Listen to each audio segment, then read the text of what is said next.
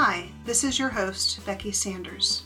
Welcome to A Virtual View, where we discuss healthcare, telehealth, and everything in between. Today our guest is Suleima Salgado, who is the Director of Telehealth, Telemedicine, and Rural Health Initiatives for the Georgia Department of Public Health. Suleima has over 15 years' experience in government, healthcare education, communications, and public relations, and has led several state and local public health initiatives. Would you like to say anything else to introduce yourself? Sure. I'd like to say thank you so much for having me. It's a delight to be here and hope we can have some great conversation. Thank you so much.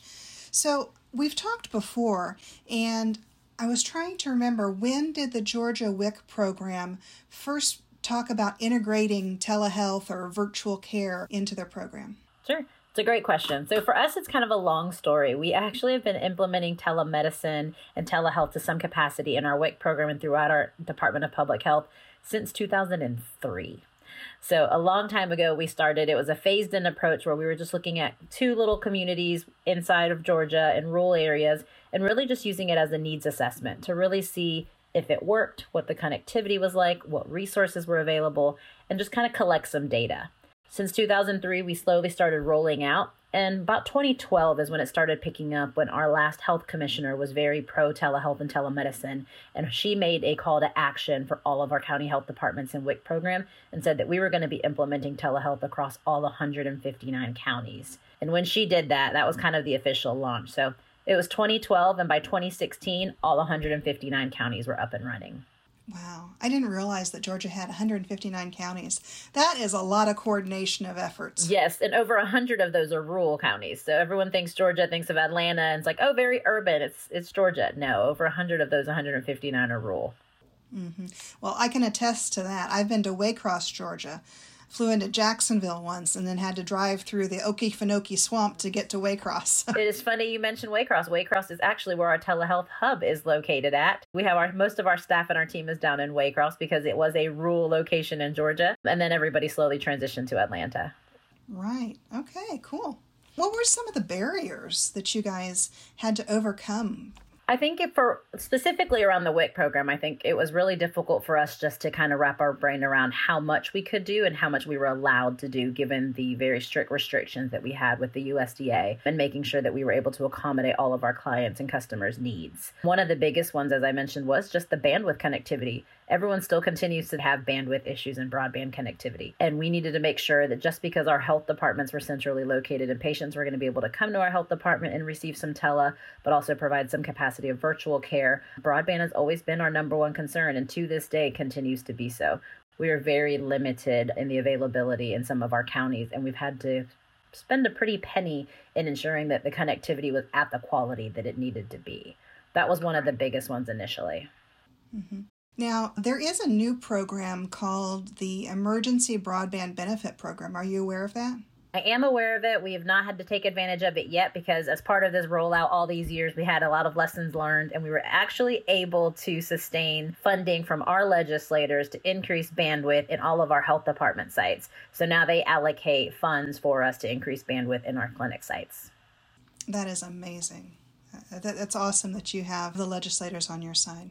Yes. I think it was also really interesting for us to figure out what service was going to be the best. How could we start off slow with our patients and make sure that they were comfortable using the platform before they got kind of too thorough and too in detail. So I think for us, we started off slow providing services. And it was kind of your traditional telemedicine program where while we had centrally located clinics, most of our issues were around staff capacity.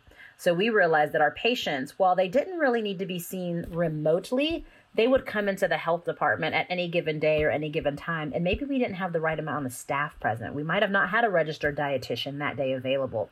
So we started leveraging telehealth in the capacity of our patients would come to our health department sites or our WIC clinic sites, and from those WIC clinic sites, they'd be connected back virtually to staff. So they might have not had the staff at that location, but maybe our neighboring county or two of our other sites within the county had those registered dietitian or those breastfeeding coordinators.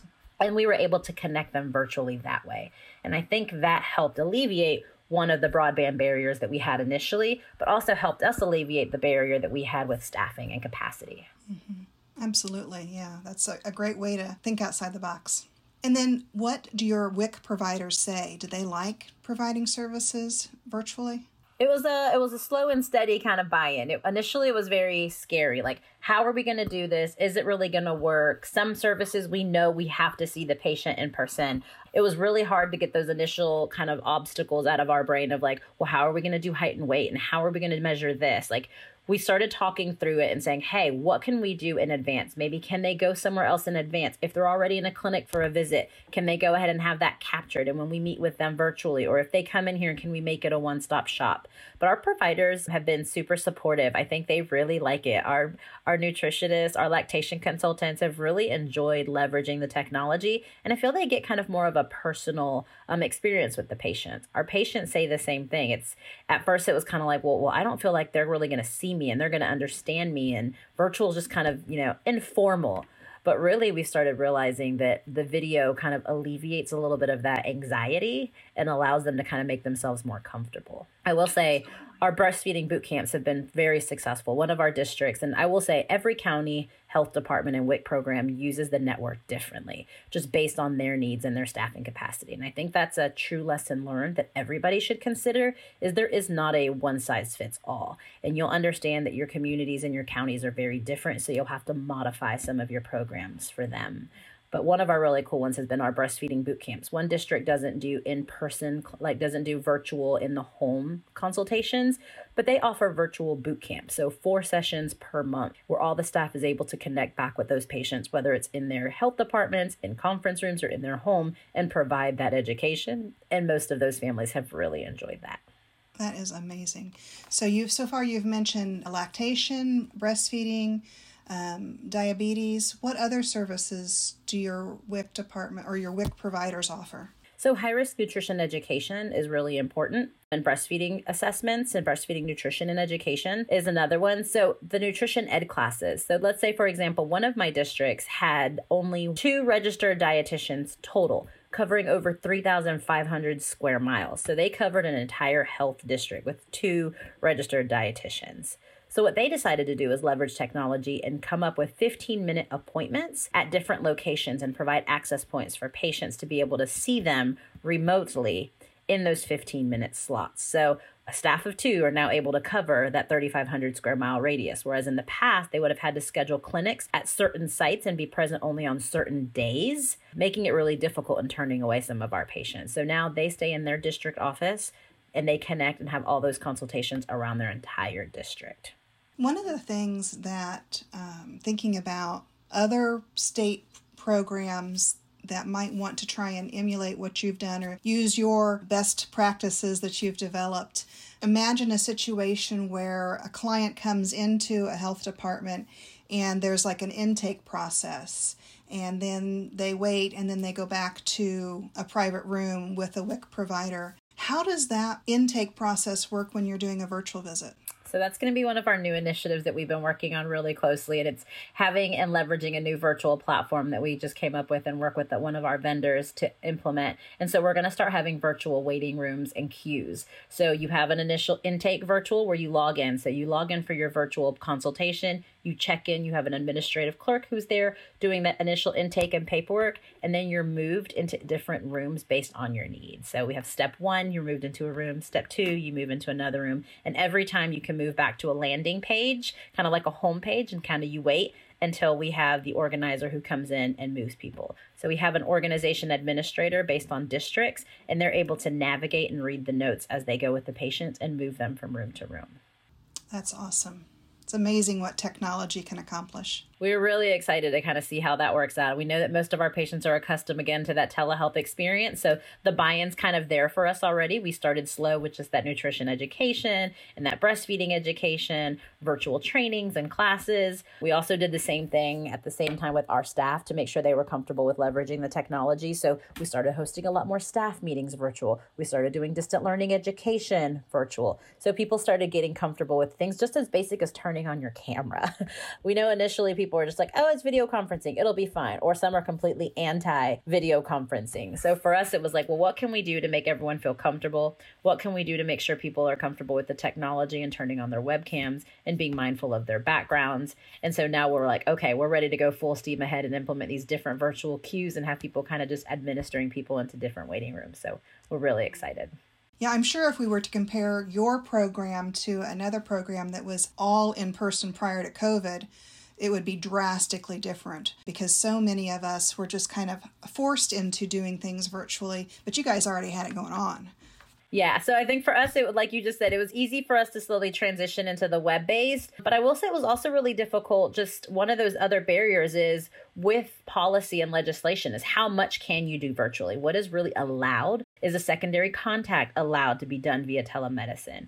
And also with COVID, it was really hard to encourage people and motivate staff to leverage video conferencing when in some situations the feds allowed for a phone consultation. So phone was an option. So really not really focusing so much on what's allowed that we could just get by, but really saying what's going to sustain us in the long term post-COVID and what can we implement now so that we're prepared post-COVID when CMS opens up these codes and the state and federal mandates open up, that we can continue and not have to reinvent the wheel. Mm-hmm. Absolutely. Now, one of the things as a telehealth resource center that we got a lot of questions on early on in the pandemic was about consent and documentation. For the Georgia Medicaid program, do you obtain consent from your patients to be treated via telehealth? We do. Medicaid does require consent. So some of the paperwork, if it's done ahead of time, we submit those electronically and have them fill it out and send it back. If not, we make sure that our staff has telemedicine consent forms, the Medicaid consent forms, and then we get virtual consent verbally and we make note of it, the time and date, and place it on their individual consent form and put it in our files. But yes, we are required to have consent.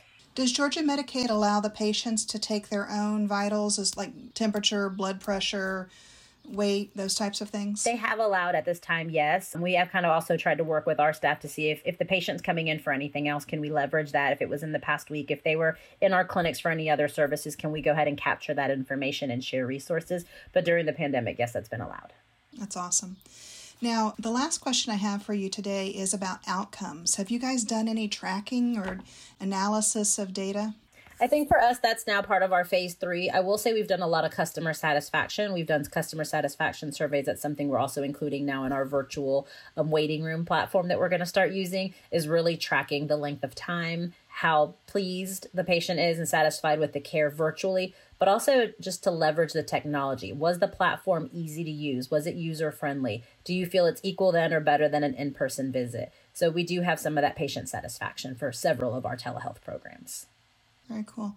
Now, have you transitioned? You mentioned you're starting to transition right now. How many different platforms have you guys used over the years? So we are only down to 2 platforms. We started off just with video conferencing, leveraging Cisco web-based products, just because we wanted to make sure that we were able to integrate our district conference rooms, our desk units, as well as the web-based platform as needed. But now we've just added a second platform called Pathways. Very cool. Well, thank you so much for spending some time with us. I know that things are busy down there in Georgia, and I appreciate the time. No problem. It's a delight. Thank you so much for having me. And if I could ever be of any more assistance and connect anyone with our state WIC program, I'm happy to do so. Oh, thank you so much. I want to thank you for listening to A Virtual View. I've been your host, Becky Sanders. You can find more information about today's episode in the show notes below. If you would like to support our podcast, please rate and review us on your favorite podcast platform. Do you have any questions or topics you'd like us to talk about? If so, please contact us at info@umtrc.org or through the form found in the show notes. Also, I'd like to give a special thanks to Josh Rodriguez and Francis Fitzgerald for scoring our podcast, and to our editor, Caroline Yoder. Finally, a special thanks to the Health Resources and Services Administration, also known as HRSA. Our podcast series, A Virtual View, is sponsored in part by HRSA's Telehealth Resource Center program, which is under the Federal Office of Rural Health Policy and the Office for Advancement of Telehealth. The content and conclusions of this podcast are those of Becky Sanders as the Program Director of the UMTRC and should not be construed as the official policy or position of nor should any endorsements be inferred by HRSA, HHS, or the U.S. government. Thanks for listening and have a great day.